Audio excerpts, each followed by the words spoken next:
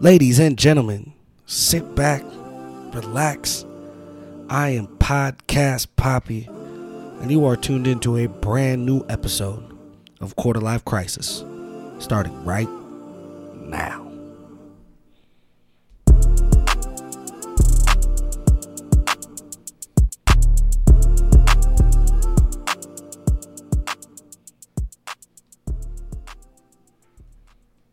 Three, two, one. And we are live as fuck. Yeah. Mr. Justin Cutler. What's up? Thank you so much for coming, dude. Yeah, man. Thanks for having me. It's been a long time. What, almost 2 years? 2 years now. Yeah. What's it, 2020? So, yeah. No, more than that. Because, let's see. I think 3 years. 2017? 2017. Is when I left Regulus? Right? Yeah, so I think 2017. That is crazy. Right when I saw you at the door, I was like, the quick initial small talk, it's like, yeah, all right, cool. It doesn't feel like 3 years. No, that's wild. It doesn't. Yeah. So a little intro to you, right? We met when I signed up for CrossFit at Regulus. Yeah. Right? And I think when I first got there, I was violently out of shape.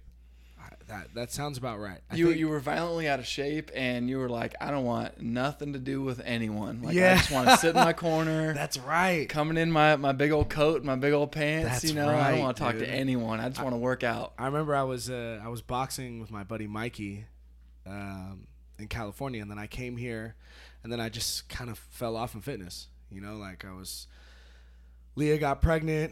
I just kind of stopped working out. There wasn't any really fun gyms around. I was working a ton, and then I was like, dude, I started when I was driving in my car, and my belly really started to jiggle from just driving. Oh yeah. And I was like, oh fuck, I gotta get back in there. But yeah, I remember everyone thought I was fucking crazy because I was fresh off of boxing, so I'd come in the hoodie and sweatpants, and I would do all the workouts in a hoodie and sweatpants. Like, people in the gym didn't know I had tattoos for like 4 months. Damn, I forgot that I was not trying to fuck with anybody. No, man, you were. You violently pulled that shit out of me, though. It was pretty tough because I remember I was like, yeah, I'm just trying to come in here and do my thing. And I think what got me was your workout playlist. That was a little like, too short, a little tribe. Yeah. Because the population, not that there's anything wrong with the population. I loved everybody at Regulus, but it was, like. Not what you expect to hear.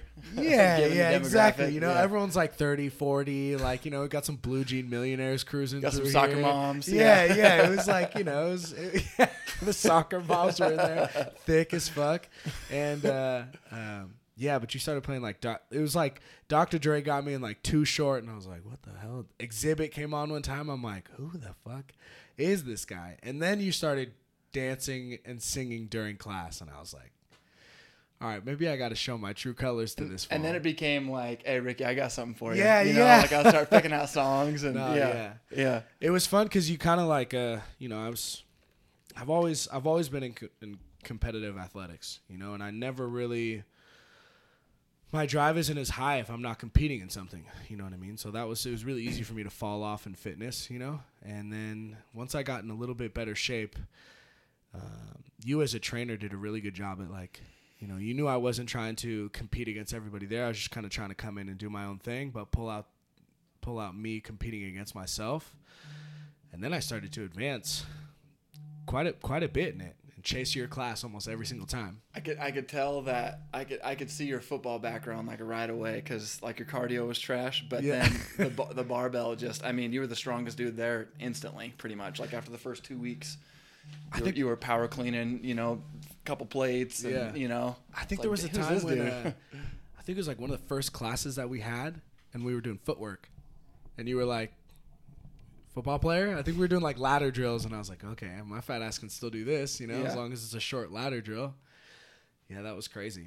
Well, I think one of the other reasons, other than the music and dancing and stuff, that we hit it off is I think you had told me a little bit about your story that you were an athlete and that you were just looking for something to be competitive in, and that hit home with me because that was the same thing I went through. Relatively high-level baseball player, or at least a promising baseball player. Yeah. That ended, and then I kind of found myself again through fighting / CrossFit, and so I was like, that's cool. It was an honor to be able to provide a place like that for you because of how much that like redeemed in me to be able to have an athletic outlet again, because you can take the athlete out of the sports, but you can't do it. No, you can't take the athlete out of the person. Yeah, it's like impossible. You just can't. it's competitive. It's the need to get good at something, Right. you know, to be developing. Like Right. that never goes away. I don't think fully. You know, Yeah. it can get dormant.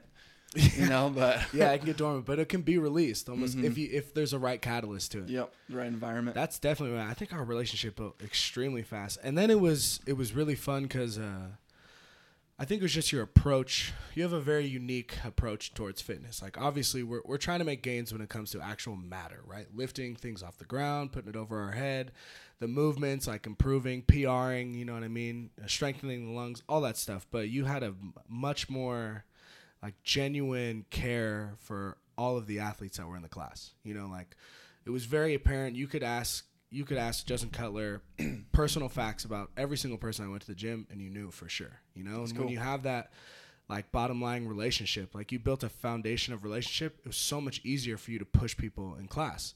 I think it was because of the trust. You know what I mean? Like that's how I was. Like I power lifted for almost 5 years at Humboldt, and you know before that I was I was doing CrossFit.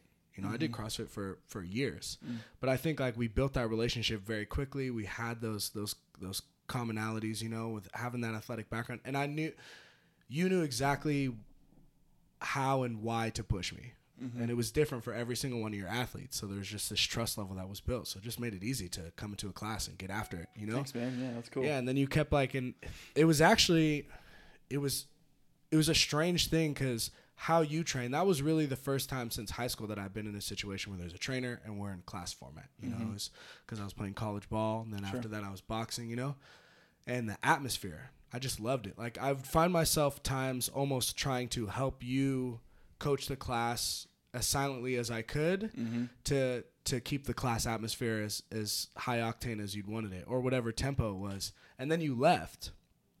And I was like, I was so sad to see you go. I almost left the gym. But we have pretty similar personalities. I was like, man, I would love to be Justin at this gym. You know, well, the finer details after that we don't need to go. We don't need to go into. But you know, that was a big inspiration for me to go get my CFL1. I never thought I would be a CrossFit trainer at all. But like you left, and they were like, you know. I don't think I knew that you did that. Yeah, the energy was just different. Right when you left, you know, I was like, I was probably going to leave. You know, I was talking to a lot of the people who were there, you know, like, you know, the Wendy's and all that stuff. And they were like, yeah, there was just, there was an X factor that you brought. You know, it was just the atmosphere that you brought. Like how you coached the same program as someone else was just very different.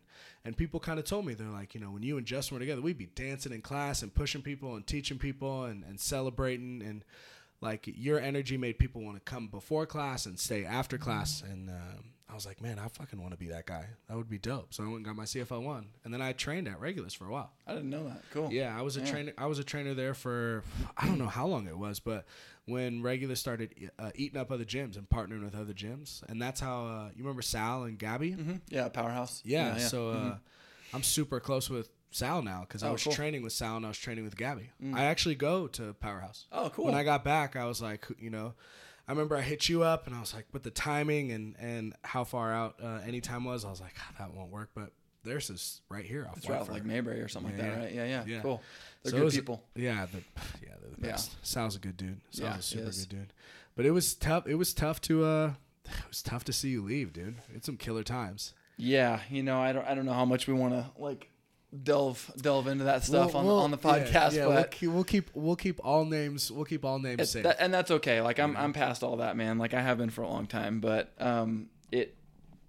as I was happy that it ended in a lot of ways because it needed to in a lot of ways, but like the relationships with people like you and the members and just the overall atmosphere and, you know, the fact that we worked our fucking asses off for that year that I was there because it went from a gym with a really bad reputation to a poppin' gym, you know, one of the better, and it was known as one of the better gyms, you know, and that was hard to leave. That was the part that was hard to leave. Like the other stuff, it was like, this needed to be done, you know, but I was upset. It was sad. I was upset.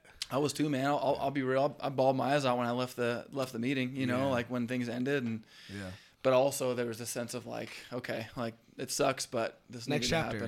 Yeah, right? Yeah, it needed to happen. Like you said, we'll keep everybody's dignity intact. You know, like there was goods and there was bads, but there was so much good that came out of it. Way more good than bad. I think about even when I was doing CrossFit, I never even thought about the CrossFit Games, and I never thought about any of that. But some of my favorite memories were during the Open. Oh man, that Open when we did the intramural with the teams, Captain Underpants. I've never seen a gym do something like that. Like, dude, especially that one week when there was like 80 people in there for Friday Night Lights. It was like shoulder to shoulder. It was out of control. And you know what I love that was so unique about what you and all you guys did at that gym was usually it's like there's this weird sense of trying to hold on to your immortality of fitness. So like when you're in the gym, you're eating different than most people are eating different than they eat at home, or you know, like are portraying the lifestyle that they want a little bit differently than they want at home because we're more human when we leave the gym. Of course. But there, I remember the first day I walked into one of the Opens and half the gym's blocked off. There's like tables, like a buffet of just like not super healthy food. Kegs of beer. Fucking great food. And then in the corner, I was like, is that a fucking keg?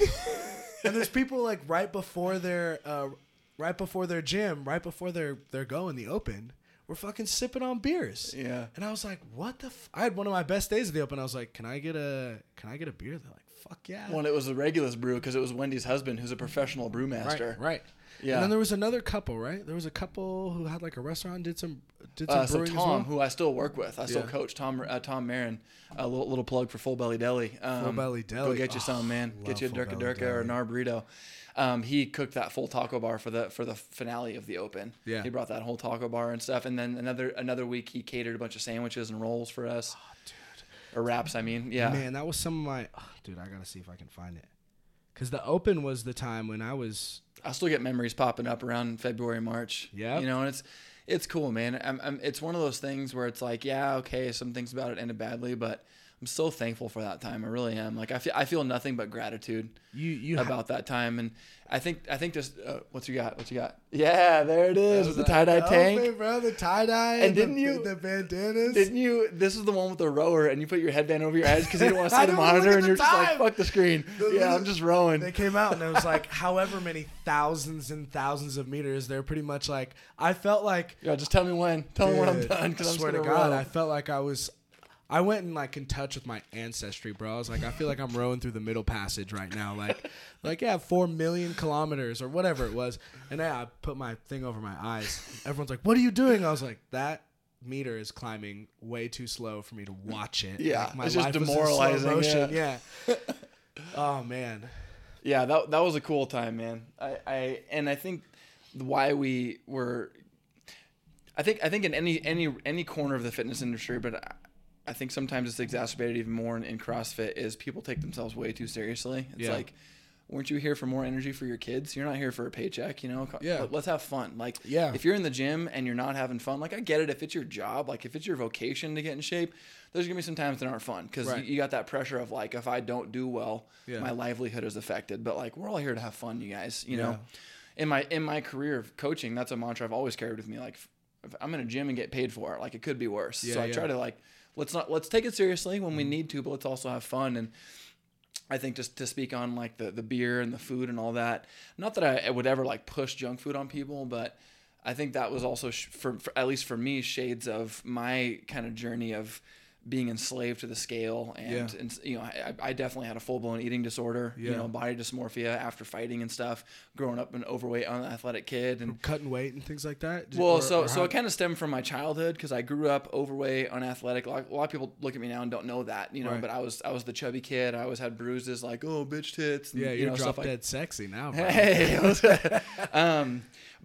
And then, you know, a lot of negative attention from that. And then once I got into fighting, I started getting positive attention, you know, both because I was a fighter and because I was lean. And I really started to worship that. And the way I was cutting weight, I had like 10 weeks to cut 30 pounds was my fight camp usually. And because I didn't know any better and I didn't have any like nutrition coaches, it was salads and running. Like I would just starve myself and run. Bag ups. I've seen some wrestlers do some wild stuff. Dude. Spitting 1,000 times a day. Like I did that on one of my fights on the way up to Reading. I was fighting at 175 as a catchweight fight, and I weighed like 177 that morning. And I was like, fuck, like I'm not gonna get the fight. You know, I'm gonna blow it.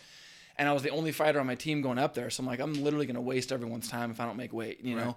And so sauna suit, sweats, taped around my neck, hooded around my face, spitting into a can all the way up there, and like barely made weight, but But yeah, anyway, back to like the beer and stuff. I just wanted to create an environment that is like, yes, let's take fitness seriously. Let's take care of our bodies and let's get the most we can out of it. But let's also not forget to have fun and have a healthy relationship with, like, you shouldn't feel bad about having a beer. Right. You know, like, it's okay. Have a beer, enjoy yourself, you know? I mean, I'm jealous that you went to a different place than where I was training, because you were so talented that you would bring like a human aspect to it. Like you walking into the gym, failure was so accepted, and not like, and usually failure is so like derogatory, but like, you know, you made it was always a learning experience. You know what I mean? Shoot for a goal. If you don't hit it, because you came in, because you worked out, you got closer to that goal that you just failed on. Sure. But you'll get it next time. You know, like I feel like there's a narrative that's kind of been angling towards fitness, especially with like social media, where there's so many like, you know, influencers and you know what I mean? And it's like, you see the very, very before or the very, very end, and the middle sometimes is forgotten. So there's this expectation, if you're not at like fitness expo in shape level, then you're failing at fitness, you know, but they've kind of erased the memory of the lead up and how you get there. And then also that you don't have to do that every single day, all day. You can go out and have some beers and get some food, you know what I mean? It's like the consistency of it, you know, but it was weird, but that made it so fun, because, you know, there was no pressure. And when there was no pressure in the atmosphere that was built at Regulus, you could push yourself even harder than if there was pressure. Yeah, it was dope. You could turn up the dial however you wanted to turn it up, you know? Yeah. And you saw some wild stuff. Like there was times I'd be seeing like 65-year-old women like keeping up with me in workouts, and I'm like, God, what the fuck? Do I suck, or are they superhuman? Yeah, like what's going on? Yeah, a little bit of both. Yeah, that is wild. But I think it's the methodology for CrossFit. When I went and got my CFL1, their methodology towards fitness is more it's the most unique and my favorite that I've seen, you know, like they do a lot more good than bad, for sure. Yeah. You know, I was, after I got my CFL1, I was mind blown that CrossFit kind of has, sometimes not as much anymore, but the stigma that it was super hard, only one type of person could do it, very injury prone, and literally their entire outlook on fitness is wrapped around just functional movement, what you do on a daily basis. You know, like there was a quote that was when I was in my training that, you know, we're not here to get somebody to compete in the CrossFit Games. We're here so that if you're walking down your driveway and it's icy and you slip, that you have enough fast twitch that you have the reaction to catch yourself. You know, and I've just never really seen fitness like that. It's usually for like, you're doing it for this pinnacle goal of whatever you're going to compete in, or, you know, whatever the top of the mountain is. And they were just like, yeah, this is a dope ass crazy way to get buff and be super healthy at the same time. You know? Yep. And a lot of them do, like I'll see, I watched a couple documentaries, like CrossFit documentaries, like they'll show the games. Like Fitness on Earth or whatever. And they're like, even the big dogs, they're like just eating like Chipotle. You know, they're much more human than other athletes. Dude, you watch behind the scenes of Rich Froning when he was an individual. That dude would like compete all day in the games and be like, can we get a milkshake? And like eating pizza. And it's like, you need calories, man. You're burning lots of calories, you know? Those boys are out of control. Matt Frazier, I don't think Matt Frazier, is that the guy? Yeah, I don't think he does it anymore, but he's from New Hampshire, right? The birthplace of Ben and Jerry's, I think. Or wherever the birthplace of Ben and Jerry's, that's where he's from. Maybe not New Hampshire, but I don't know, somewhere over there. And man, I'm really blanking. I'm gonna have to Google that. I'm blanking on that. But anyway, he would have what he called a Gaines Bowl at the end of the day. Gaines Bowl. So he would take Ben and Jerry's and scoop it into a bowl and then dump whole milk on it and eat it like cereal. Really? Yeah, I've never seen a video about that. That is disgusting. That's dope though. Yeah. Those guys are. Okay, let's see. Ben and Jerry's, Burlington, is that Virginia? Virginia? Damn. No, Burlington, Vermont. Vermont, there it is. Oh my God. Yeah. Matt Frazier's from Vermont? Yeah, there it is. The only thing that's come out of Vermont is syrup. And Ben and Jerry's. Let's not forget that. That guy is a fucking animal. Yeah. Isn't he still like winning the games? Yeah, he's arguably more dominant than Froning was, and as an individual. I watched because like Froning won 4 times in a row, obviously, but a lot of it was like, and he's he helped put CrossFit on the map. Like, no, I don't think anyone can discount Rich Froning and his fitness and his insane athletic ability and all of that. But you look at how he won, and it was a lot of like in the last couple of events, he came from behind and won because he fell behind. Matt Frazier, just dominates. At least a couple of his wins, or a couple of the years that he won the title, it was like he could have just shown up and done one rep of the last event and won still. Yeah, like so dominant. There's the one on Netflix. Damn it, I forget the name, but it's in Dubai, and it's one of the qualifiers for the games. Mm-hmm. And this one, my Frazier, like the last like 2 events, they're like, yeah, he didn't even need to show up. They were like trying to split the time of this documentary between men and women, and it's pretty much we were watching the women's compete because Matt Frazier's literally just boring. Just scraping. It's the battle for second and third. He's a freak, dude. They like doing marathons in the desert in Dubai and swimming in the ocean, and then the next day, like their 3-day events. I'm like, when you look at the evolution, I mean. Like the 2008 CrossFit Games, it was like a backyard barbecue. I think it had like 3 or 4 workouts in the whole weekend. Really? And now it's like a 4 or 5 day event, right? Or well, it was. I'm not super familiar with how the format is now. Like you said, it's like some qualifiers and stuff. But in recent years, it's like 12, 15 workouts in the weekend and gnarly stuff. Like that's crazy. Oh, you're gonna go run 10 miles through the hills of California. Yep. Like, no big deal. Oh, and then right after that, you're going to 1 rep max deadlift. Cool? Sound good? We'll give you 10 minutes to recover. And don't worry, after that, you'll swim 15 kilometers in the ocean. And that's also after flying to Dave Castro's ranch first thing in like at the butt crack of dawn, too. So don't forget to come back tomorrow, though. We got some more stuff. Yeah, we're going to have you swim in the open ocean. Cool? Absolutely, all right, cool. Absolutely not. I think I was on another podcast, and I watched them swim in Dubai, and I would be like, that's it for me for the day. I'm done. I'm literally going home. Yeah. I almost died out there. I recently wanted to take up acrobatics, like tumbling and like cartwheels, roundoffs and stuff. And I did that for like an hour on Sunday, and I was thrashed until like yesterday from cartwheels. And these guys are doing all this bullshit in a weekend. And some of them are resting, but that I think that's what's other than like the whole broad capacity or high work capacity across broad mobile time domains, like the fact they can do so much so well.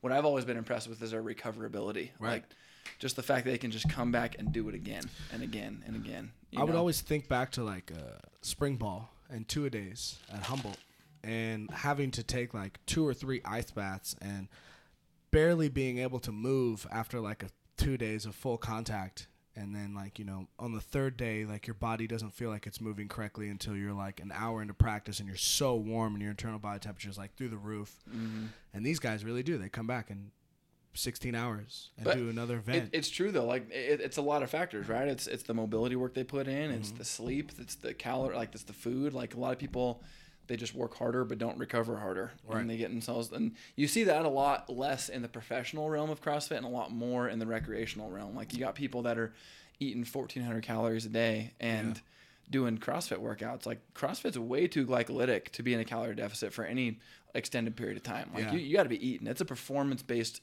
fitness model.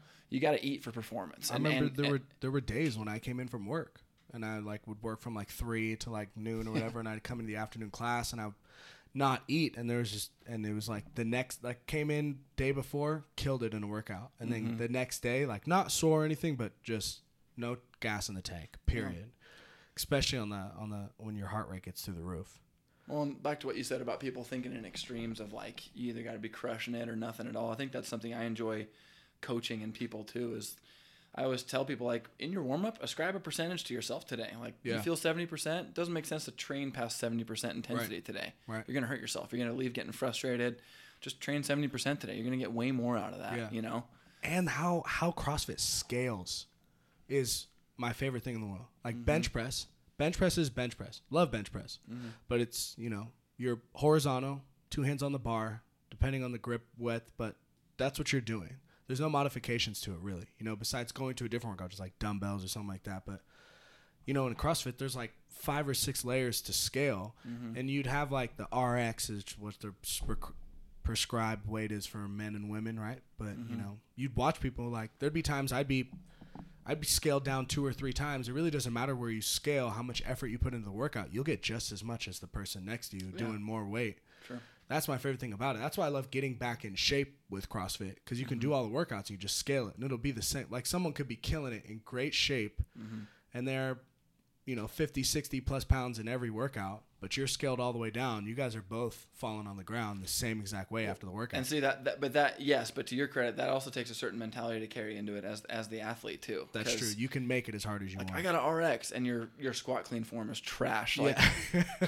like you haven't even done cleans before, and you're trying to RX this workout. Yeah. Like, let's probably not do that. I've seen a couple lifters slide through Regulus that I started when I was a trainer. They're big boys, strong, and they're like, no. It's all good. Like, I can bench whatever, and they'll be like, I clean this. I'm like, all right, well, okay. You're going to clean, and then you're going to lunge, and then you're going to drop it, and then you're going to, an 800-meter run. An 800-meter run, and then you're going to come back, pull-ups. and then you're going to do 20 snatches. Yeah. Just letting you know, but hey, you do your thing, bro. Yeah. You do your thing. Yeah. You said something about tumbling. I've been seeing your Instagram and Facebook of you doing, like, some wacky shit. If you were, it's okay. If you didn't know anything about fitness, it would look like I felt like I was watching some dude who just popped a killer pill at Woodstock and just started feeling himself, dude. And I was like, so what are you doing? What is that? So I don't know if you've ever heard a guy named Ido Portal. He's an Israeli guy. He's kind of a movement generalist, I guess. He doesn't even categorize himself. He's like, I'm just a movement generalist, kind of a little bit of everything. But he has a very heavy background in capoeira. It's a Brazilian martial art. Capoeira? Yeah. So, okay. Well, technically, if you really want to split hairs, it's an African martial art that was popularized in Brazil. But, okay. And this is like centuries old. It's been around for a long time. And basically, the premise of it was actually developed by slaves. And so, yeah, so it's wild. Like, there's some documentaries. It's really interesting to learn about. And I think that's one of the things I love about it is knowing the history of it. Yeah. It's really cool. So, these obviously these slaves were getting treated horribly in Brazil, right? Or by the Portuguese. They weren't those first class slaves. No, they were dying. Yeah, they were. Yeah. So as a way to escape, they would form these little tribes and meet up and train. Right. And the slave owners caught on and were like, hey, you can't do that anymore. Mm-hmm. Obviously, for fear of getting overpowered, right? And so they started incorporating dance and music. Oh, we're just dancing, but it's like gnarly martial arts. Really? But there's some dance involved too. And so I've always been interested in it, but it was back to like the right mentality. I've wanted to do this for like 2 or 3 years, and I never did because I was like, I'm gonna look like an idiot. I'm gonna feel like an idiot. I'm gonna look stupid. I'm not gonna do it. And then it was actually right before quarantine, right before we got shut down, that I started to delve into it a little bit, like on my Sunday sessions at home, and I really started to like it, and I liked the unique challenge of it. And so kind of what you're seeing, the wacky shit. So capoeira is a lot of like kicks and, stuff like that. Like you could look it up and see kind of the essence of it. I'm doing kind of like a sub category of it. It's called floreio. Floreio is Portuguese for flower. It's actually something that actually Ido Portal kind of devised. Right. It's kind of I really don't even know how to describe it. Yeah. It's just body control. It's very press dominant, but by category, I guess. But you've gotten way better at it. Thank you. Yeah, I know. And even Heather, she's like, because I would do it when they're napping, and she was like, yeah, at first I thought you were just like falling on your face, like goo. Yeah, it's like, now I don't even hear you. Like it looked like you were trying to when I first saw it, looked like you were like trying to squeeze through a hole. And then now I'm like, damn, was that for like breakdancing or something? So there's elements of breakdancing in it. There's just different names. So like a quarta capum rotation is, what's it called in breakdancing? I think like an ice cream maker or something. When you're on one leg or helicopter where like the other leg's going. You know what I mean? Yeah. I don't know the term, but I know what you're talking about. Yeah. So it's fun, man. And it's funny too. I was doing it at the gym one day, and this guy was like, you're like that French dude from Ocean's 12. And I was like, what? Like, I'd seen the movie, and I was like, what are you talking? So I looked it up. That dude's doing capoeira. Like, yeah, he has I'm like, be. Okay, yeah, thanks. Damn, that's a good compliment. Think about that. Yeah, when he's doing with the laser maze, Like, how'd you get the diamond or whatever? Yeah, how'd you get through the laser maze? Yeah, it's all capoeira stuff. So it's really cool because it's been, when Regulus ended, because before Regulus, like my first love was the barbell. My dad was a high level lifter and got me into barbell.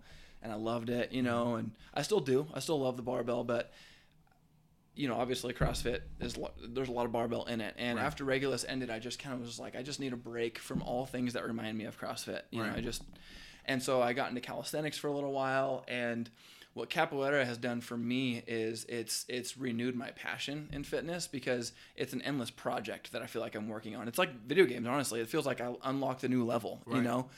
And it's really helped me understand the importance of adopting a beginner's mindset, you know, of like, meaning that it's okay to suck at stuff. And there was a study that actually Ito cited, that they did a brain scan on these two groups of people, and they said, you have a month to learn how to juggle.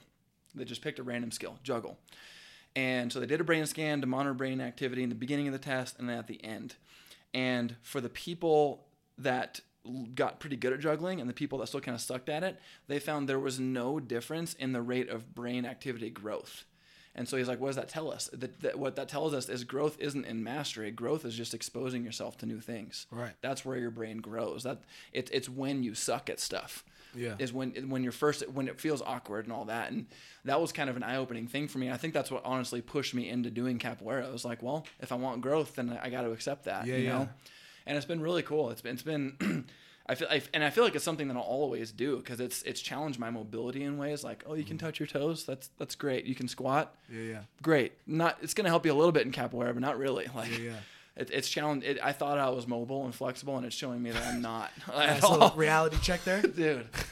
Yeah. Yeah. When I first saw it, I was like, oh yeah, I'd pull every muscle if I tried to do any of that. Oh, I fucked myself up when I was doing some actually gymnastics high bridges, you know, and it was because I hadn't addressed some pelvic dysfunction stuff that I had from old injuries. And I woke up the next day and my wife had to put my shoes on. Like, I couldn't move. Jesus. I was coaching sessions at any time laying on the turf because I was in so much like sciatic pain. It's like, sorry, I had to like preface every session with like, guys, I'm in a lot of pain. So if I start laying down, it's not because I'm like trying to take a nap. It's because I'm in pain right now. Like, I am hurting. So that was eye-opening, and it's really reinforced, you know, back to like CrossFit. Like, you're right that the CrossFit as a model is really good about progressions, but some gyms don't coach it well enough, athletes don't follow it well enough, and they end up skipping steps and hurting themselves. And that's one thing that capoeira has really re-ingrained in me too, is trust the progressions. Like, if I'm doing one of those flows for a set of 10, I always told myself, like, I need to be able to comfortably do the beginner variation for 5 sets of 10 easily and repeatedly over multiple sessions before I even attempt the next progression. Yeah. And that has really, it's reminded me of like the importance of having discipline there and like trusting the process and being patient and always, and going back too. Like, you're never too strong for the empty bar. Right. In fact, you'll get more out of easier progressions after you're more advanced, because now you have a deeper understanding of the movement. It's also very awkward when you're moving weight that is so easy to move. Like a clean. Like, if you do a clean properly, you know what I mean, and you keep a neutral spine, you keep your elbows in, and when you pull that bar with a good amount of weight, your body kind of will, if you know the basic movement, will naturally fall into place. Mm-hmm. But you hand somebody a PVC pipe who knows how to do a clean, and tell them to model clean, it looks really weird and awkward because it's so light that you can really move any way that you want. Yeah. A modest experience. Well, and that tells you as the coach, and it should tell you as the athlete, that you have a decent understanding of the movement, but not fully. Like, you need to trust the progressions. And I tell people that in the gym all the time. Like, the empty bar is not just a chance to warm your body up. Hopefully you've warmed up a little bit before you've touched the bar, but it's skill acquisition. It's a time where, because the only time you're developing skill is when the intensity is low. Like, if you're in the middle of a Metcon or doing a heavy triple of back squats, your central nervous system is going to do whatever current skill set you have. Yeah. From kind of a survival standpoint. Yeah, absolutely. That's the importance of skill work. Like, you have to slow things down and boil them down and refine your patterns. You know, your flaws will naturally be exposed when you're pushing yourself to the limit. Yeah. I don't know if he's one of the owners anymore, but one of the owners, Regulus, who was a games athlete, Matt. Matt Strand? Yeah. Love Matt Strand. Yeah, Shout he's a great dude. And training with him, because I got the opportunity to train with him for a little while before I left. Yeah, I was training with him too. He's a bad motherfucker, dude. Yeah, bad motherfucker. I've never seen anyone do more accessory work than that guy. Yeah. If he had a 90-minute training session, probably 30 minutes of it at least was controlled articular rotations, like the boring, not sexy shit that's not going to get you likes on Instagram. But I would watch him warm up for like 45, 50 minutes. Yep. Before he would snatch. Yeah. But I think he was really talented. Oh man, he was a freak. Yeah, I would work out with him, next to him sometimes, and I'm like, that's enough. I need you to chill the fuck out. You've lapped me 8 times. I remember we did this chipper one time that started off with 100 calories on the rower, and that was something I felt like I was better than him at because I was like 20 calories ahead, like, oh, I'm crushing him in this workout. And then he just passed me like I was standing still after that. Yeah, like, dude, he's a freak. He was done like 10 minutes before I was. It's like, well, shit.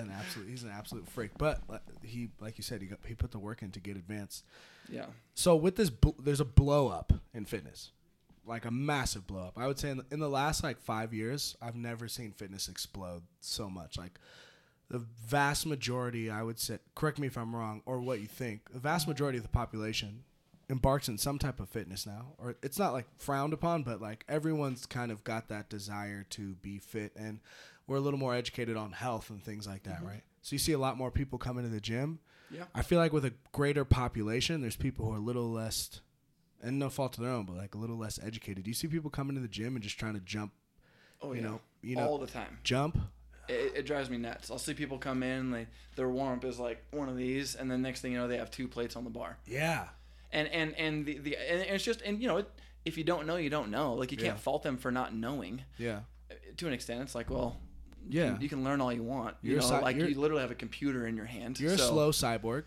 Yeah. So, but I just wish that they knew that they're not only putting themselves at risk by doing that, but they're dumping a lot of power they could be utilizing by not stimulating their CNS before the workout. And I mean, you watch like a horse race, right? And I don't know what horse is, so it's just an analogy, but they don't just wake the horses up and go, all right, time to race. Like they're priming them because they're high performing machines, right? And same with us. Like the higher you want to perform, you got to put in the skill work. Yeah, that's something we've really reinstilled in our programming is, we warm up and then kind of like in a CrossFit model, like we go, okay, we got heavy kettlebell swings today, so we're going to spend a few minutes learning how to set up for that and how not to do it. And like, you got to learn those things. So you have to. I saw sometimes in the programming, and still see it when I just came back a year and a half later, that, I respect how they would program. Some of them were very unique and amazing, but weren't proper for an hour. I feel us rushing through the skills sometimes and not being able to give the attention. Because I think, people are like, man, CrossFit's so expensive, as it should be, though. I mean, how many other places where it's every single day you have a personal trainer that will know you personally, that will track your weights, you know what I mean? That's a huge thing. And I feel like some of those skills would get, short-sighted, and everyone is so thirsty to get to that Metcom or get to that AMRAP, like if there was like there'd be times it's like a 30-minute cap or whatever the case may be. The entire 30 minutes, there shouldn't even be a strength portion. It should just be skills work and getting ready for that workout, in my personal opinion. Well, no, you're right, and that's the hard part. From someone who's programmed for a CrossFit gym and programmed for gyms, there's so much to consider, and you're trying to, like, first of all, you need intent. You're not just throwing random exercises out there, but you also have to keep in mind, like, okay, the average person is only coming 2 to 3 days a week, because ideally we could just do cleans for the entire class. Where we have a good 10-minute warm-up, like general warm-up. We have another 10, 15 minutes of some progression work. Yeah. We're talking in between. We're tweaking things. We're doing drill work. Yeah. And you just do squat cleans that day. Yeah. And you do a really good session of squat cleans, and it's just strength work that day. Right. That's ideal. Yeah. Or another day is, hey, we're just going to work on endurance today, know. But the problem is you got people only coming in 2 to 3 days a week. You got, I think sometimes coaches can make the mistake of trying to entertain people, which is a mistake, because it's not about entertainment. It's about what's best for the client, Correct. And so as a coach, you kind of got to draw that line of like, I'm giving you a combination of what you want and what you need. Like what you want is to learn all the things, but what you need is to not do that every session, because you're not going to learn all the things that way. Back to the skill acquisition, know? So like I've noticed the biggest jump in clients' progression when we only focus on a couple things. Like I was doing a small group session the other day. We did deadlifts and we did front rack step ups and farmer's carries. That was all we did that day. But I saw every person in that session progress in their deadlift, and you can see it on their face. You can see it on their faces, like when, like, I learned something today. I got better instead of I just got tired. And then when anyone can make anyone tired. That's easy. That's very true. Because that's sometimes a stigma of like higher interval training, like fall on the ground after and you're just sweating and it's like, crazy 15 minutes. But like I remember when I when I really got my technique down for a power clean. And I just worked on my technique and then nothing went over 225 working on my technique, high rep technique for like 3 weeks at Humboldt. And then I came back and there was a heavy day and we were going to mark our score. And I power cleaned 315. And I don't think I ever went over like 265. Damn. But everything was just so tight. Everything was so, like you just said, you know, when your bodies get pushed to the limit, it's going to go back to it's natural, you know, instinct. Mm-hmm. And it was so muscle memory. I was like, all right, I got to get under this. Yeah. I got to get under this bar. I don't know if I'm going to be able to squat down this low or pull this hard or have the right jerk, but I already knew how to do it. I just naturally did it. And I was like, I was like in there with the O lineman. I was like, yeah, what's up, Hogs? What's fat up? Running back in the house. What's good? Yeah. So you've had baseball, mm-hmm. fighting, mm-hmm. CrossFit after that? Yeah, CrossFit after that. And then after that, because again, barbell was kind of always a part of it. I got started with the barbell at about 12 years old in the garage. My dad, you know, because again, he was a track and field athlete. He was an Olympic alternate for the javelin. You know, guy was snatching like 290 and back squatting 600, and right. You know, but also, you know, could stand underneath a basketball hoop and dunk. You know, like just an athlete. Yeah. So I got my start with barbell. Yeah, and then baseball. 2 years of football in high school, but after those first 2 years, my dad was kind of like, you know, you're getting pretty good at sports, and if you want to see this going to college, he kind of made me choose. He was like, you need to choose one. And I had played baseball like my whole life up to that, so I was like, well, baseball. Yeah. I love baseball. I like football. I love baseball. Yeah.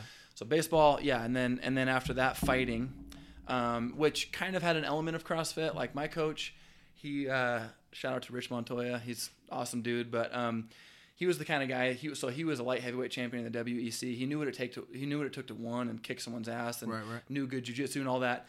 But he was also an iron worker, so he would come from a 12-hour day and go, all right, let's grab a weight plate and we're just gonna smoke you for like the next half hour, you know. So it was good in a sense of like I learned a lot about mental toughness. I learned a lot about my abilities in fighting for sure. Boy tried to break you every day. Dude, every day, yeah. Like he would have us like carry a tire like for just you know, making shit up. Like we had this thing called Shark Tank that if you were preparing for a fight, you'd be in the cage and you'd be sparring and like so full MMA, like all of it, not just one isolated discipline. Every minute, beep, time, pause, that person would leave and a fresh person would come in. So a lot of times you'd be like, you just got mounted and you're gassed because you've been going for 5 minutes straight, and now this person's been chilling, just licking their chops, and just comes in and fucks you up, you know. So Jesus. Yeah, so we did stuff like that. So so MMA, and then so kind of shades of CrossFit, not like traditional true CrossFit. And then after that, CrossFit. Even when I was a personal trainer at Anytime Fitness, the first time running my own business, I was doing a lot of AMRAPs and Metcons and stuff like that with my clients. And then after Regulus ended, it was a lot of just pure calisthenics, like. I want to get a freestanding handstand. I want to get a strict bar muscle up. I want to, you know, kind of that kind of stuff. And then I still do a lot of that, but that's led into like capoeira. I still do kettlebells and stuff like that too. I kind of just do a little bit of everything right now, honestly. The only thing I don't do is a lot of barbell leg stuff because I have the type of body where, and I know you do too, like I like fitting into my shorts and pants. I do back squats for 2 weeks and I don't fit in anything anymore. I don't know what that's like. Oh, you don't? Fitting into shorts and... Bro, like, athletic fit. That's the key term. It's the stretchy material. The stretchy. Yeah. I'll see like jegging pants, you know, and I like try to shop on the low and I like snag one off the rack, but I need them. It's like they got me a scholarship. I can't, you know, I love my Thunder thighs, but once the scholarship was over, I was like, okay, so I just have to keep these. Yeah. Like, these things are just here. It's a struggle, man. So like I don't miss that at all. So that's one thing I don't do is like leg day. I do leg exercises, but I don't do leg day anymore. My leg days are high reps, low weight. There you go. Because like if I, you know, like I don't think they're not going to be not strong. Like I walked into with Sal and threw 375 on my back and hit it.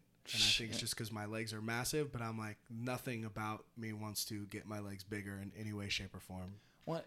I think also it's the difference, like strength has less to do with your muscle mass and more with your central nervous system. Like that's why you see high-level Olympic lifters like I can't pronounce his name. He's the Chinese weightlifter that clean and jerks like 440 and weighs in at like 160 pounds. Psych? What? Yeah, you've never seen that? And he squat jerks it in a squat. He's 160 pounds. He weighs in at 160, so he's probably heavier than that when he lifts. Right. not that much heavier. He's not 200. Yeah, I was about to say, even if you were 200. Even if you were 400 pounds to be able to do that, like, that's wild. Jesus. Yeah, dude. It's like Liu Juan or something. I can't pronounce his last name, but this is wild. I mean, you look at his back, it just looks like the Grand Canyon. This guy is just insane. Just shredded. Oh, dude. I mean, we're in a world of PC, but Asians be doing some wild shit sometimes in fitness. Like the sense of discipline and the it's one of those countries where it's like, you're going to do this. Yeah. You know? They started when he was a sperm. Like, God, that's a really early time to start. Some kids get a Buzz Lightyear doll for their first birthday. He got a barbell. Right? Yeah.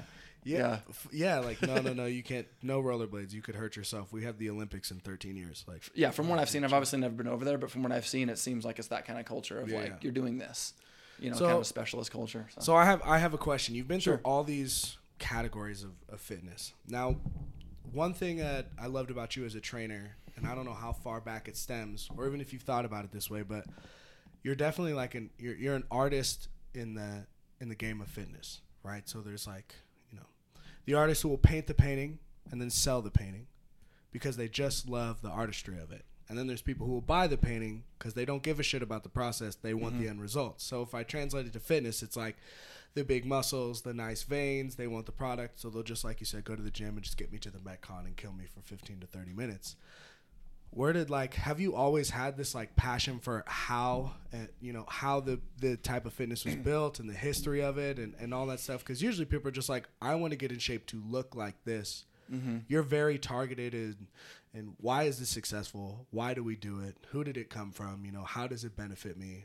And that's how you gain your education. Yeah, no, that's a good. I think a lot of it has to do with just my own experience with fitness, because I haven't always been passionate about fitness. Like I said, growing up, I was the action figure video game kid. I was not the go out and ride the bike and stud in sports, Right. I kind of rode the pine a lot. And so fucking bench warmer. Yeah, pretty much, man. I was a very unathletic kid. Yeah. I was strong, but I was unathletic, and the passions just kind of developed over the years, It's kind of one of those things where it's like you don't feel motivated, you get motivated. Like, motivation is cultivated by action, and I think passion is cultivated by action too. You can't just sit back and think about what you're passionate about. You got to go out and do it, Right.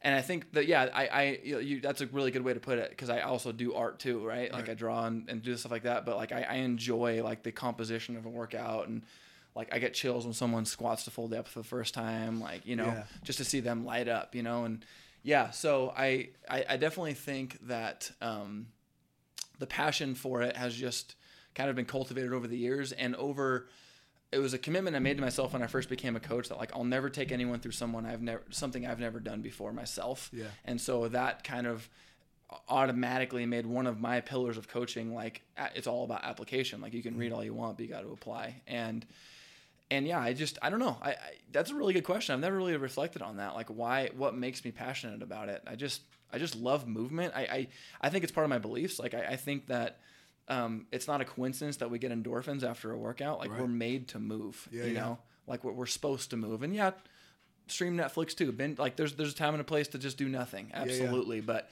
by and large, go for a walk. And I think that's one thing that, especially that Ito has taught me, is that fitness is like a small planet in the universe of movement, like structured workouts. Like, movement could be anything. It could be dance. It could be going for a walk. It could be taking the stairs 2 by 2. Like, it could be anything. Like, and I just want people to move. Like, I don't care how you arrive there. Sure, there's some absolutes. Like, you need to learn how to pull with your lats and press with your chest and full depth in your hips and stuff like that. But how you get there, that's up to you. You don't ever have to touch a barbell to do that. Like, I had a guy in my office one time. I want a 6-pack, and he had a good amount of weight to lose. I want a 6-pack. Okay, cool. So tell me a little bit more. Like, what about a 6-pack is attractive to you? And after asking him some questions, come to find out he wants better energy for his kids. Right. And I was like, dude, good news. You don't need a 6-pack for that. Yeah. Like, I sleep like shit because I'm you got to define what you want too. And I enjoy that process too, of helping people come to their own. It's what's known as like cognitive coaching, like leading people to their own answers, right. Of like, because your fitness, like I've even told clients before, I care about you, but whether you lose this weight or not, I get 8 hours of sleep either way. Like, this is on you. I'll provide guidance. I'll be here for you, but This is on you. You So you have to get engaged. I enjoy that process of like, you know, I've talked to clients that I had for a few years and I haven't trained for a few years and they're still killing it. They're still sticking with it. Like that's what I love about coaching. And I don't know if I answered the question, but yeah, I mean, it was a complex question, I guess, Yeah. but no, it does. Cause one thing that, I was talking to my dad about it that really linked me. It was funny that you said like, I didn't want to fuck with anybody when I got to the gym, was because I'm not a fan of like, first of all, I'll be blatantly honest, that was the first time being like a CrossFit gym of that population. Mm-hmm. You know what I mean? Like I just moved to Northern Nevada, you know, and I pop into this gym and it's like, you know, not that anything is wrong with these people. They were all amazing people, but it's like 30, 40-year-old,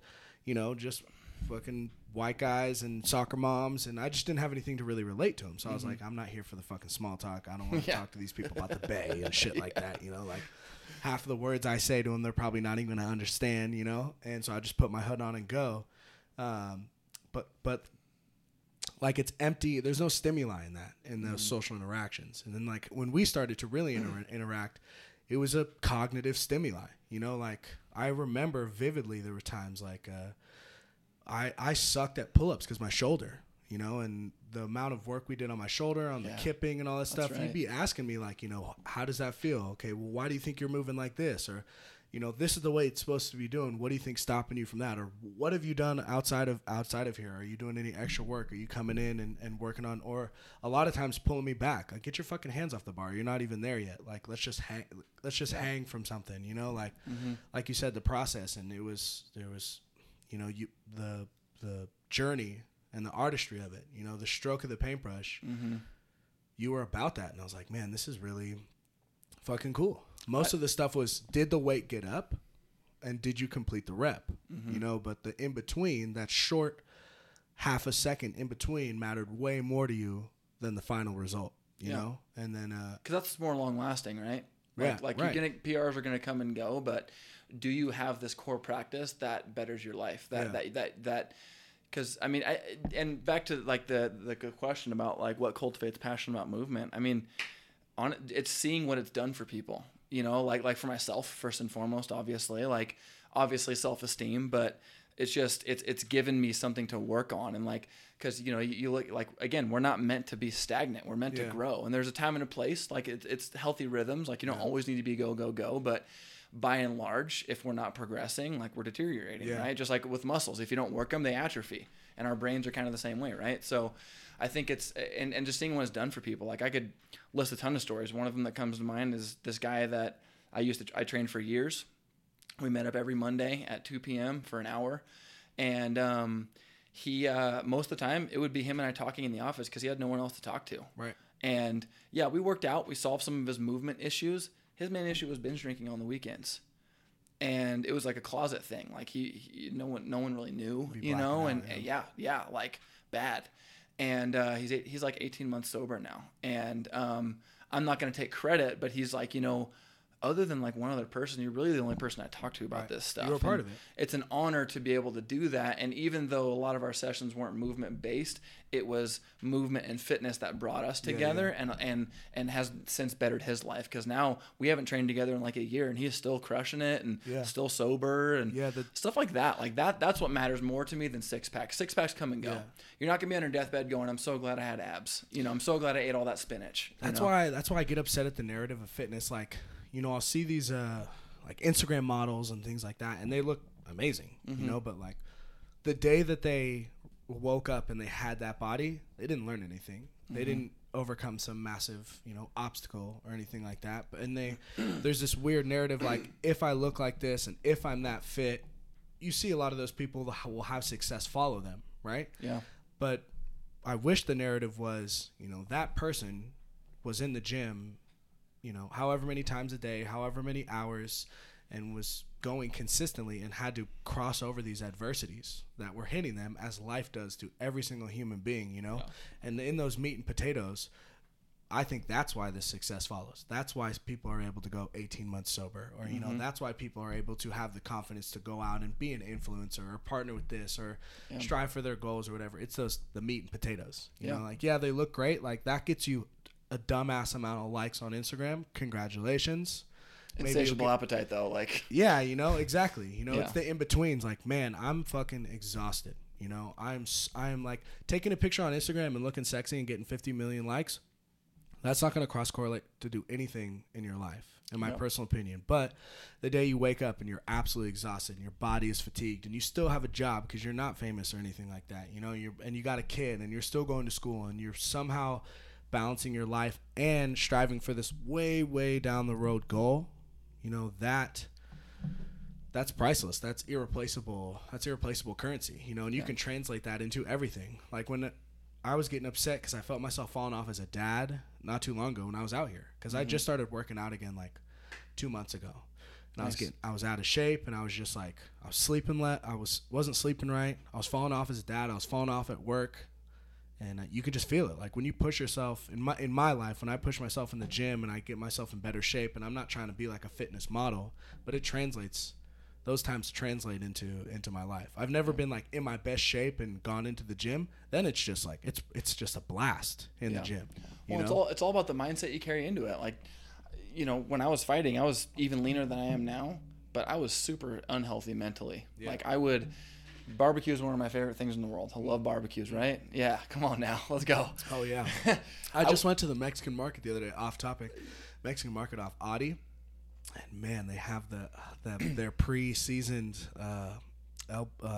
chicken and pork, and you don't even have to do anything. You just throw it on the grill and you just hand it to somebody, and you're like, "Yeah, I'm a grill master. It's not a big deal. It's the best chicken you've ever had in your fucking life." It's kind of a little passion of mine. So Market. Yeah, but a fatties. Quick podcast break. Let's talk about some food real quick. Yeah, we right. both like almost lost our train of thought. Like, oh, food. But I would make up excuses as to why I didn't want to go to barbecues or why I couldn't make it, when really it was just because I didn't want to derail my diet, you know. And I always quote John Candy from Cool Runnings, like, if you're not good enough without it, you'll never be good enough with it. Right. Yeah. From personal experience. Yeah. Like, it's a mistake to think once I get down to 160 pounds, I'm going to feel better about myself, because you'll still be picking that same thought pattern of I'm not good enough, I got love handles, whatever. It's still going to be there. Yeah. Don't think for 1 second that once you hit this magical number on the scale, and that's a slippery slope to be too. Like, my number on the scale was 190. If I was below 190, I was on top of the world. I felt so good. It even changed how I saw myself in the mirror. I saw like this lean person. If I was 191, I was a fat piece of shit. I would go for a run, and it changed how 2 pounds would change how I saw myself in the mirror. Man. And back to those Instagram influencers, I think a couple of things that's important to remember to them. Number one, they don't talk a lot about what it takes to get there, because there's a cost to get lean and to stay lean. Hell yeah. There's a lot that has to be different about your life. Some are not fun. So, some are not healthy people. Yeah. And I think that's kind of like shades of the bodybuilding world, like, not to pick apart the bodybuilding world, but if we were to do blood tests on bodybuilders after they came off stage, we would quickly realize that's not the pinnacle of health. Yeah. They're lean, and it took a lot to get there, and I admire the dedication, but on stage, they're most deprived. They're dehydrated, depleted. Like, there's literally only been a few who've been able to do it healthy. Yeah.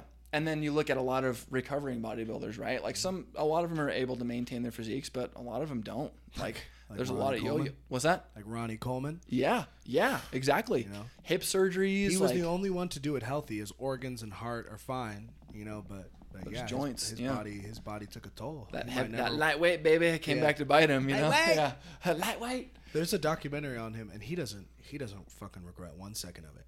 He's it's crazy. It's worth it to him. It was worth it to him. And he was also like, he was very vocal. Like, I knew this was gonna happen. You know, the doctors told me. I knew I had bulging discs. Like, I knew this was gonna happen. But he's like, my family's set for generations and generations. I was the best in the world.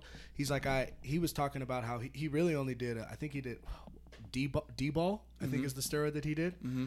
And he was like, you know, there's some people who could do all the steroids in the world and would never look like me. He's like, I had a genetic gift and I realized it. And he's like, cool, now tack steroids on and my diet and my work ethic. He's like, I could do something that nobody has ever accomplished. He's like, fuck it. You know, if I got to walk with this walker for 10 to 15 years, like, his family's set, and that's worth it to him. I'm a millionaire. Yeah, he was great. You know, he's just old Southern boy. He's like, yeah, screw it. I wouldn't want that life, because I want to live my life in retirement, and you know, and be able to do things with my body. You know, I couldn't do it. He's all about it, playing with his kids with his little walker.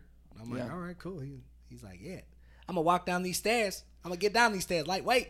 Well, I think that also speaks to the fact that specialists pay a price. Like if you only do one thing one way forever, like you pay a price. You know, I think. I think everyone. Yeah. Yeah, there's I think very few who are the best at their crafts. They sacrifice a lot. Yep, I think it's important to switch things up. You know, and the other point about the Instagram influencers, a lot of people don't realize like a lot of those people get really shredded and shoot a whole bunch of content and then just release that all year. Oh yeah, to give the appearance that they're lean, because I've seen it. Yeah. There's a couple of people that I used to follow that, man, you're just shredded all year. And then every once in a while on their story, a picture would pop through like, wait a minute, you don't look like your archive post from today. Yeah. Wait a minute. Because that life is not sustainable. And is it worth it to you? Like, and it's okay if it's not. If it's not worth it to you to do what it takes to get there. I always tell people the quickest way to get frustrated is to want something you're not willing to work for. Right. So, what do you want?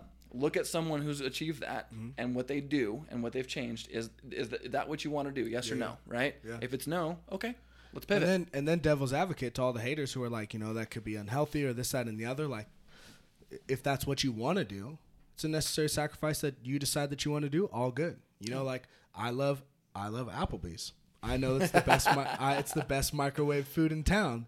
I'll go there. It's not good for me. It's not healthy, but that's something that I want to do. I know it's a very strange analogy, but like both sides aren't wrong. Right.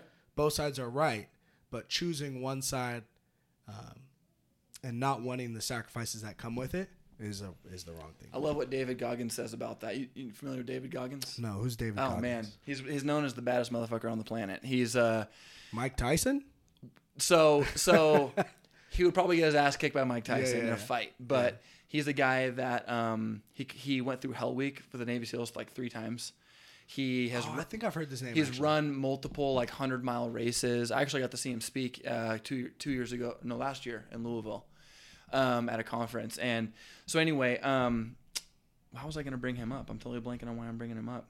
Oh, he said in terms of people not knowing what they want, he was like, everyone reads everyone else's books, but they never read their own book. Like, what matters to you? Right. Spend some time thinking about that. Shut your phone down for once.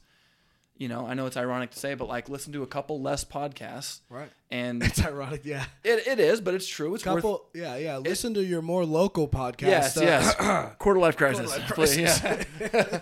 But listen to what you want, what matters to you, right? Like for me, I've been leaner than I am now, but I like being able to go to frozen yogurt with my daughter and not have to enter it into a calorie counter or have to worry oh no, I can't do that. I'm gonna lose my abs. First of all, scientifically, that's impossible to lose your abs off one meal. But secondly, even if I did, am I gonna be on my deathbed thankful for all the time with my kids? Yeah. Or for my abs? Yeah. I'm gonna remember that time. It's that deathbed mentality. It's kind of morbid, but it's important. You got to keep that. It's so easy to get wrapped up in no, I got to achieve this, and it's is it worth it to you? And if it's not, that's okay. Yeah, it was wild going through boxing and playing ball. I had a couple coaches who were like, you're a great athlete, and I think that there's a possibility, not the NFL, but maybe overseas or the CFL, you might be able to, get a shot at the next level or whatever. If you were to lose like this or get down to this, and I would never diet. All through everything that I've ever done, CrossFit, college ball, boxing, CrossFit again here,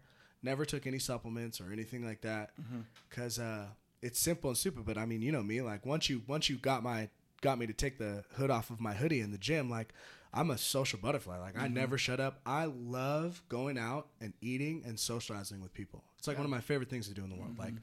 COVID has been fucking my whole life up because I love a couple people and I'll I'll start talking to people at the next table, go out and get a beer and just socialize and talk, and you know what I mean? I enjoy that. I love that. And a lot of people who go on those strict diets, that's a big sacrifice that they make. I can't go nowhere. Yeah. You want to go get something to eat? I actually just meal prep for the next 485 days. So. Or I could bring your own meal prep to a barbecue. And hey, if that's you, great. But you're not allowed to my I barbecue. will have your serving of potato salad. Yeah, I was going to say, you're not allowed to my cookout. Is that Tupperware? Yeah. That better be empty and for leftovers. And again, you could make the argument that's probably not a great mentality to have. But again, if that's what you want to do. Who am I to tell anyone? Who are we to tell anyone not to do that? If that's worth it to you, great. Not worth it to me. Yeah. But I'm not going to sit here and tell you you're wrong either. So where the fuck is fitness now with COVID going on? How is this? It's a lot more remote. I was going to say, April 2nd is when they really shut this bitch down here in Reno. Actually, we shut down March March 27th? 15th. Holy shit, that early. Yeah, we had to shut down by 10 a.m. I think it was March 15th. It was whatever that Tuesday was of that week. So what's been going on? Like in the industry and then with you at so Anytime. I'll start with Anytime. Things are slowly coming back. Like obviously a lot of cancellations membership wise, but from people that weren't really using the gym anyway. I think it was, and listen, COVID's real, right? Like it's real. I think it's real.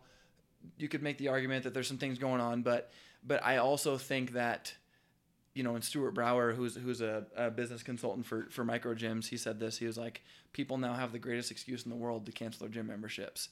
It's like, oh, COVID. Like, I can't go because of COVID. Yeah. When really it's because you just weren't going to the gym. Correct. For some people have legitimate concern, right? You got you're at risk. I totally get that. Please if you don't feel comfortable coming, please don't come. I'm not gonna make you feel bad for not. But there's also a lot of people, for being honest, that are just like, finally here's my excuse, to finally stop going. So there's a lot of that. I gotta interject. I think that it's if you're distancing properly, like. That was a big motivator for me to get back in the gym. Mm-hmm. Like I would be picketing about flood me with information on how to take care of myself, how to increase my immune system. Because yes, it is real. The mortality rate is extremely low, and it's very focused on some people who are, have compromised immune system. And I think what we're doing, social distancing, is correct to protect the people who are compromised, because we don't know under their control or not under their control. But like, I'd be fighting to get healthier right now, big time. You know what I mean? And some things like the mask mandate we have to follow is like, we're doing it so we can stay open, and we're doing it, because there's probably some truth to it. But in my opinion, that the mandate's a little silly. Like you have to wear it entering and exiting the gym, but you can take it off during intense exercise, which intense exercise is so ambiguous. Like it's so subjective. Yeah. Like a 5-minute treadmill walk is intense to someone who's doing or doing an AMRAP or stretching is intense. Like, so it's.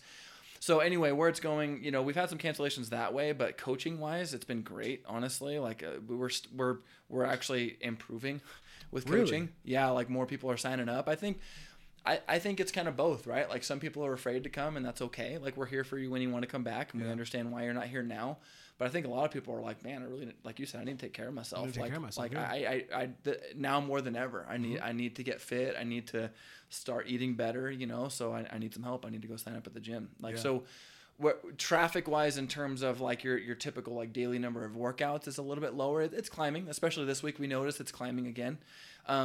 There's that awkward, like, are we high-fiving, handshaking, hugging, fist bumping, what are we doing? Foot five, that kind of thing. So there's that element of that. But in terms of where the fitness industry is going in general, I mean, in the short term, I think now more than ever, online and remote training is a bigger thing. Like we're working on building out a program for that. The amount of home gyms that have been built in the last 4 months are probably... Well, yeah, during quarantine. Sal couldn't even get a Rogue. I was going to say, Rogue, Kettlebell Kings, like all the top companies sold out all the time. I know, I was fucking shipping all the goddamn kettlebells. So all of you who listen to this, if you have a fucking kettlebell in your backyard, you can... I will say some things that will get me kicked off Spotify probably, but they put these kettlebells in a box. Like a 35 kg, $300 shipping. And it's just in a box with taper on it, and like literally, like I'll see a square box and it'll just start rolling. It's a fucking bowling ball, and I'm like, how is this? And it breaks, and I'm like, did you really think? Or like 50-pound dumbbells, they'll send one dumbbell in a small box, and I'm like, that's cardboard. It's gonna and that's a 50-pound. Yeah. So when we see them and we know that they're them, I don't even know if I should say this on the podcast. That's all right. When we see them, we know it's them. We'll like, some of us will like break the box and grab the handle. It's a 50-pound dumbbell. Yeah. Either that or it breaks through and then you're damaging the product. Yeah. Like, what do you want? No customer's like, where's my pristine box? I ordered a 50-pound dumbbell. Were you guys abusing this just piece of matter? Mm-hmm.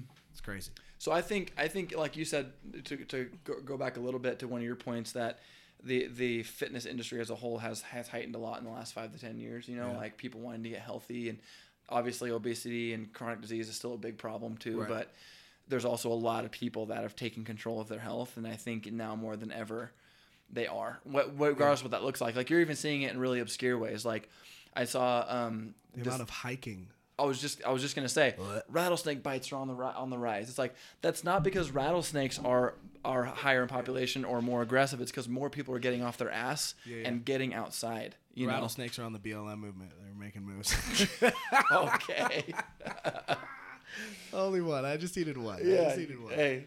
But I agree. I was thinking that fitness would take a massive financial hit, and there's some parts of my mind that think that because like if your avenue is like a personal trainer, and there's not like Planet Fitness, I think it is, or not Planet Fitness Club One, or some other gyms I know, like some of my friends, they make their living off of doing personal trainings in person. Mm-hmm. They're not really like they're an employee at the gym, but they're just a personal trainer. Mm-hmm. And now there's people not coming to the gym. Like, are gyms taking a financial hit? Are trainers taking a financial?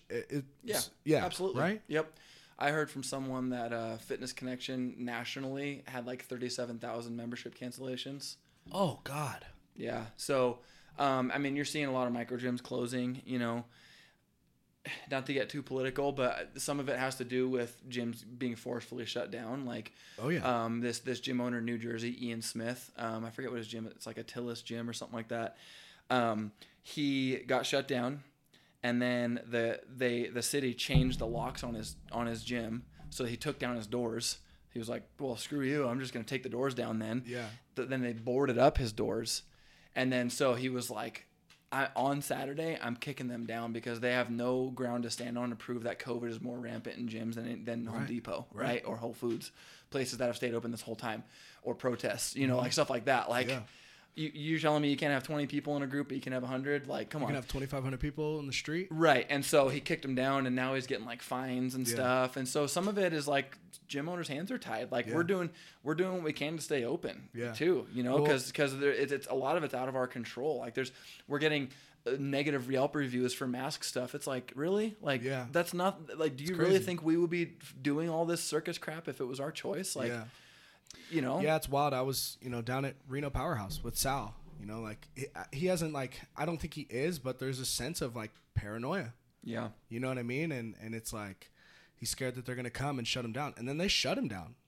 For a good, they were down for like 3 months. Mm-hmm. Like a lot of we were down for 78 days or 73 days. At a CrossFit gym, like the membership is not like a Anytime Fitness. It's like $150 a month. Or something, like depending on what kind of membership you got. Right. Like you start losing memberships, you have small square footage. Each one hurts more. No backing. You're independent. Yeah. You know what I mean? So no investors or anything. It's just wild. Yeah, it is, man. So I think it's too early to tell what's going to happen to the fitness industry, because I think in some ways it's going to improve with more people. Maybe it's remote. Maybe it's people going back into the gyms once this whole thing hopefully blows over. I also think it's like anything. There's always a mixed crowd. Like, there's some people that are afraid to come back and haven't. Like, we have a few long-term clients that are like, I'm sorry. Like, I'm 78. I don't feel comfortable. It's like, hey, totally. We're here for you. Can I write you at-home workouts? Like you said, I wish there was a little bit more public education on get outside, exercise, eat better instead of stay indoors, wear a mask. What's your vitamin level at? Are you taking vitamins? Are you hydrating? Are you sleeping enough? Yeah. Like the simplistic things because there's people who there's tons and tons of people who catch it and kick it. Catch it and kick it. Well, and you see, it's sad. Like, domestic violence is on the rise, depression, suicides. Like, I was talking to a buddy like when they're talking about opening up the economy and all that stuff, and I'm like, I it's so political now. Like, if you were to open everything up, they would destroy you and scrutinize you for putting people at risk, which they would be. We have a virus that we do not have a vaccine for, that is extremely contagious, that we don't know too much about, and multiple strains are growing, and it's hard to stop and track. But then on the other side, like, no one's talking about the, like I said, is like, there's hard numbers. I don't know exactly there, but they're hard numbers. Like, there will be some type of recession. People cooped up at the house, not going to school, mental health, suicide. Like, people are getting foreclosed, and depression and all that stuff that's in the health department. And right now we're fighting a health crisis, right? And it's like, that's terrifying. Yeah. You know what I'm saying? I read a stat that 130,000 small businesses have shut down nationwide. It's out of control. Due to this. I've been seeing them drop off it's at like FedEx. The backbone of states, man. It's a small business, you know? Like, what's that? You see them drop off? Yeah. FedEx, we have tons of accounts. I know opinions vary on this kind of stuff, and like I said, I think it's serious. Like, people really are dying. It definitely is serious. And not one person should die. Serious and real. on the other side, I can't help but wonder why, if it was as serious as it's being reported, why are numbers being falsely reported? Why Correct. are deaths being fudged? Like, Mm-hmm. why is that happening? Wouldn't the seriousness be self-evident? You Right. know, like, Right.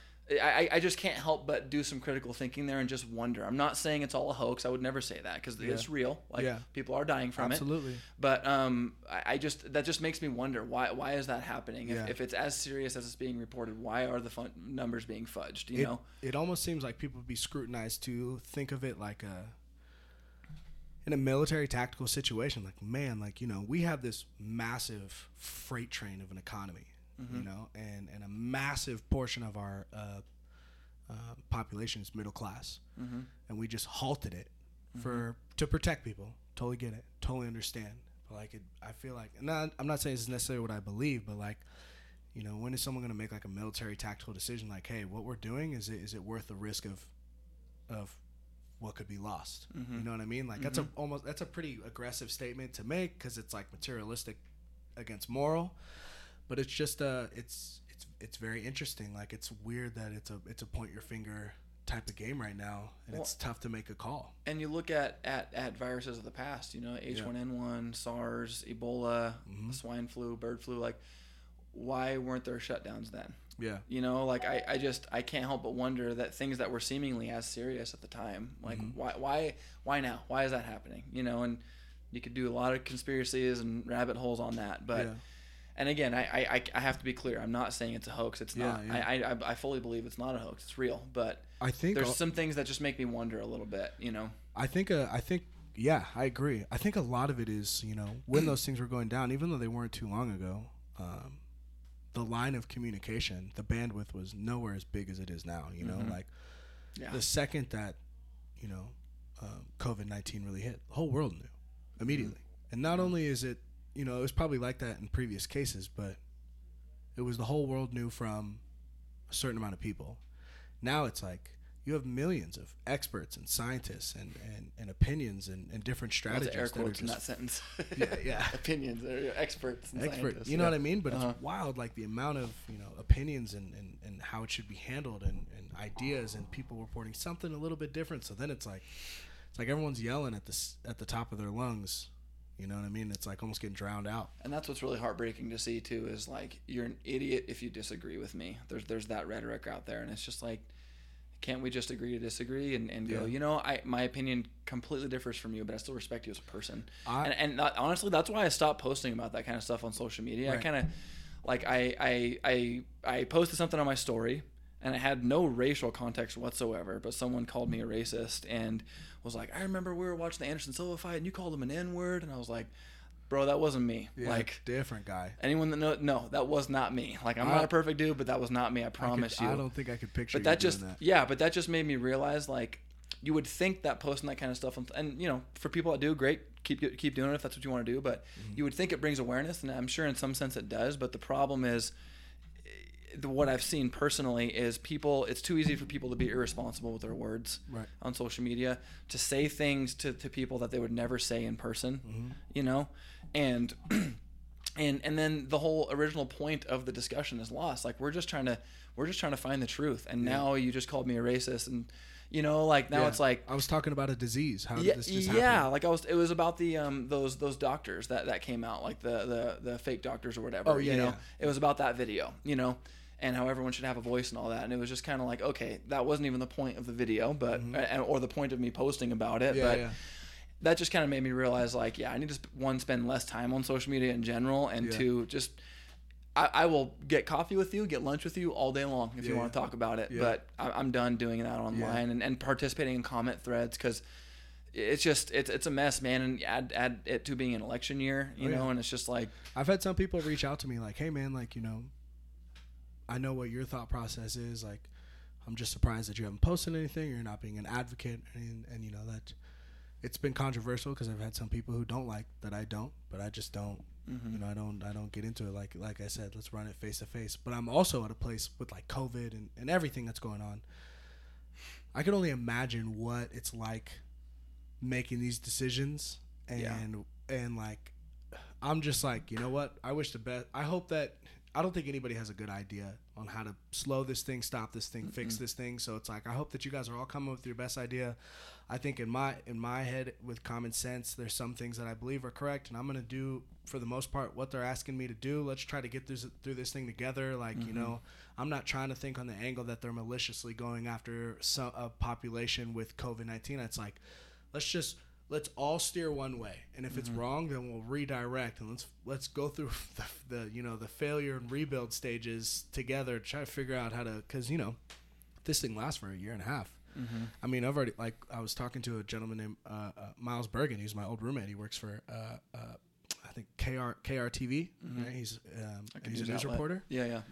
And he's like, state of Nevada's lost over $1 billion in the last 4 months. And their rainy day fund he wrote an article on it on his website, if you go there. And we had like $431 million or $401 million. It's all gone. It's all gone. Yeah. It's wild. Man.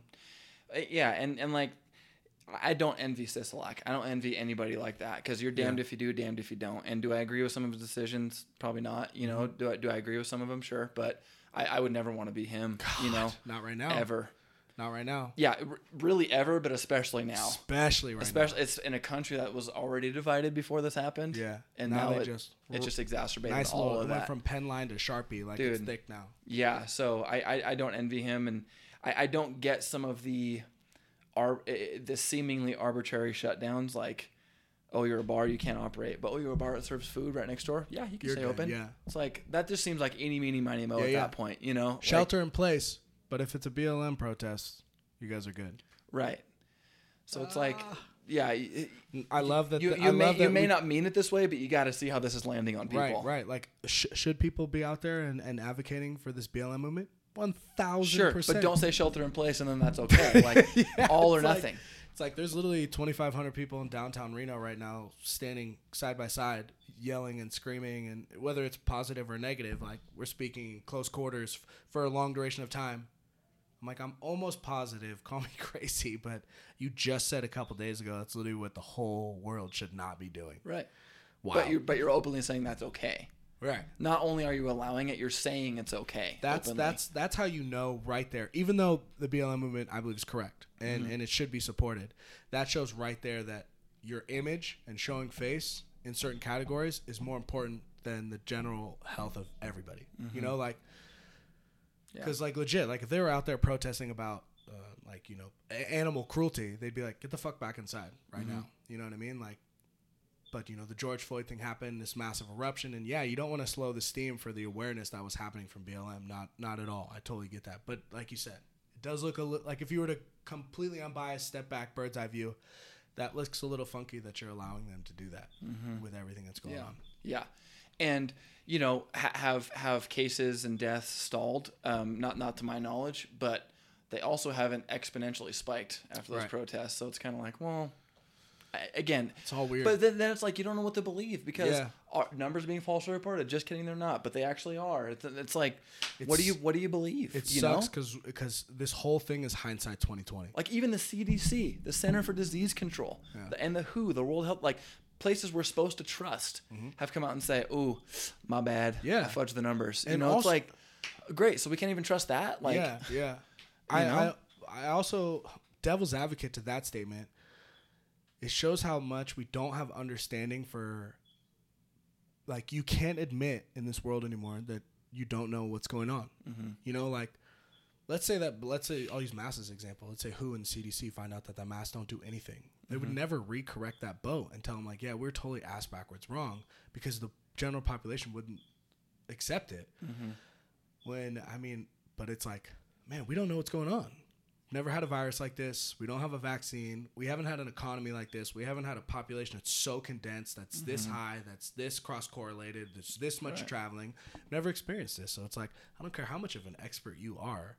If you go through an adversity and you come through a new chapter in your field that no one's ever seen before, they've seen similar things, but nothing at this scale. Yeah, that's happened this fast in a society that we live in like this today. So it's like you said, man, I don't envy them. I don't envy anybody over there. Like, that would suck. Like, hey, post this article. This is great information. I'd be like standing in the back, like, oh my fucking God, dude. Like, is someone gonna say this is wrong? Like, what if this is wrong?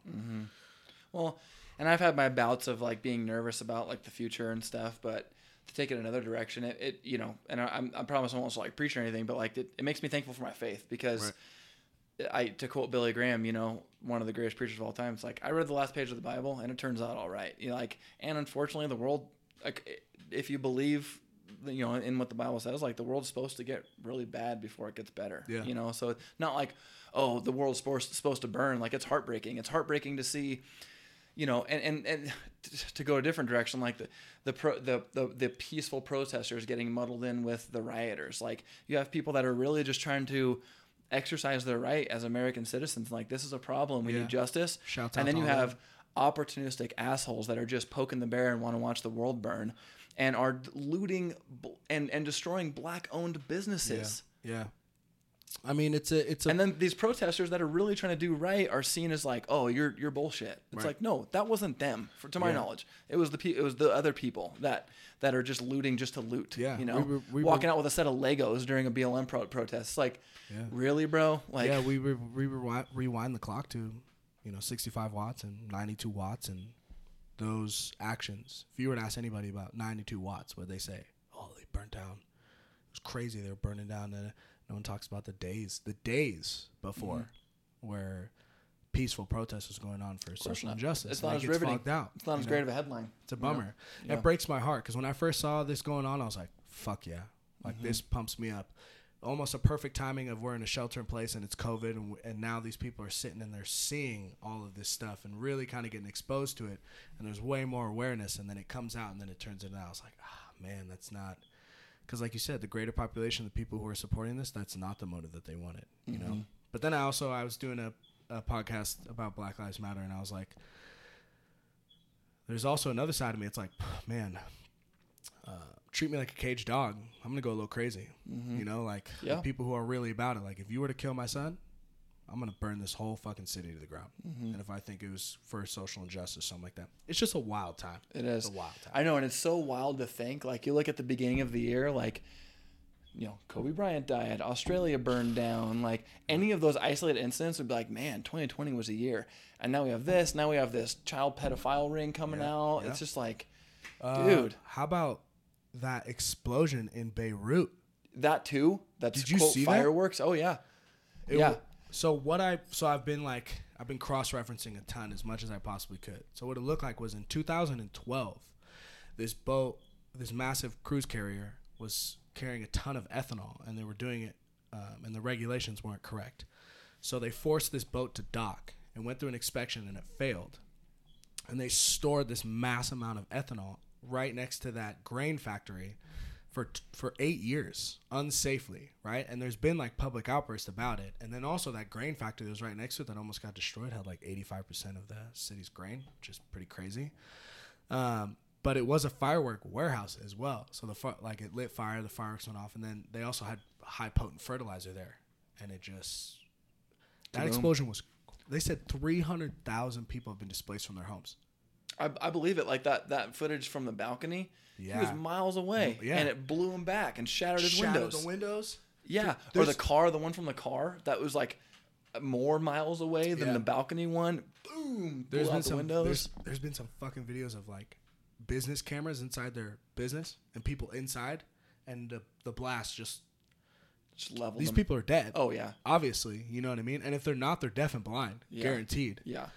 But that is just, I've never seen an explosion like that wasn't like an atom bomb in the black and whites in Nagasaki or Hiroshima. Like, that was crazy. Yeah, man. It's a wild year. Time. Yeah. It is a year, huh? That whole part of the Lord's Prayer, your kingdom come. I've never prayed that prayer more than now. Like, let's just be done. And like, oh, man, I'm taxed. We're up tapping out, Jesus. Like, come on. I'll meet you at Applebee's happy hour. Let's just calm down for a second. Yeah, man. It's one after the other. But I also think that there's out of great tragedy comes the silver linings, right? And I think some of the silver linings that we're already seeing in a small scale that I think we'll see bigger as things calm down is people more appreciative for their health, people more appreciative for their relationships, you know, like how we were talking before the episode started about FaceTime versus in-person contact, you know, like FaceTime's cool. It's a supplement. It definitely makes it better than nothing, but this time is proving that nothing, all the Zoom meetings in the world don't replace the in-person contact, you know, And I hope that it kind of brings us back to the basics. Yeah. And cherish what people bring to your life when they're in it. You know? Yeah. Because things could change in an instant. Your business gets shut down. You know. Yeah. Could be caught in an explosion. You know. I mean. Yes, I believe that. I think sooner or later the unity is going to absolutely skyrocket, and I truly do believe that. You know, I'm not a religious person, but I believe in hope and faith. Mm-hmm. And I think it's the most important thing that we as human beings can cognitively grasp is having that hope and having faith in something that's bigger than us and brings an importance to our life. And even with, we got BLM going on and all that stuff, but what we're seeing is that everywhere and everyone are going through these stricken adversities, and they have to handle them in the same way, if not similar ways that we all do. And I hope that unifies that, we're all going through adversities. Mm-hmm. We, collectively, it's very evident, when there's patriotism, not for just your country, but for the world, right? Pangea, right? A supercontinent, that it can bring a much greater lifestyle. You know what I mean? Like, I believe that. Like, almost like in the early 2000s when, this is a terrible example, but 9/11 hits. There's unbelievable patriotism when we go into war. Mm-hmm. Unity that's perfect example. Unity that hasn't been matched in anything. You know what I mean? And it came from obviously a serious adversity, but obviously it was a lot easier to sweep things under the rug at that moment in time. So ignorance was bliss, but those moments are something that people should look back and hold on to and grasp and try to get back to on a bigger scale. Yeah. You know what I'm saying? How can we grow from this instead of just throwing blind hate out there? Yeah. Yeah. It's just wild, man. I fucking blinked, bro. It's been an hour and a half. Yeah. You got to get out of here? Pretty soon. Yeah. Yeah. we're meeting, sending my daughter to preschool next week, and we're meeting the teacher tonight. So, dude, congratulations, bro. What a trip that is, dude, you're going to have to come back on. We got to talk about dad life.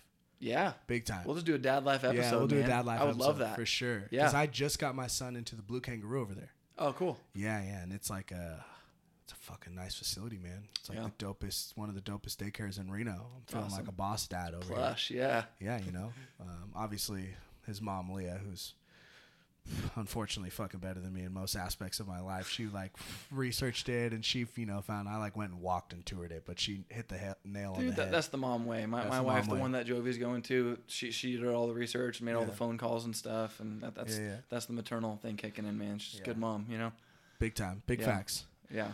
Well, shit, man. An hour and a half in. We'll just call it right now. Yeah, we'll do a dad life one for sure. We'll do a dad life one again. I just started Quarter Life Crisis, so I appreciate you popping on here and just chopping it up. Like I said in my notes, I was like, I have 4 bullet points on the notes. I knew we'd be able to fill.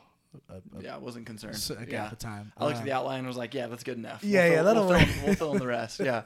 Well, cool, man. Well, thank you for coming. And, thank you, man. If you ever want to learn how to fucking breakdance in the most crazy jiu-jitsu way, hit up Justin Cutler on Facebook. Or if you're looking to better yourself in any types of movement, man, you're up at still at Anytime Fitness. Yeah, Anytime Fitness in North Reno, Golden Valley. Yep. Well, I'll definitely I'll make sure to post a picture on my Instagram tagging and stuff. But thank you again. Yeah, thank you, brother. Another episode with your boy Podcast Poppy. Woo! Signing off. We're going to Applebee's.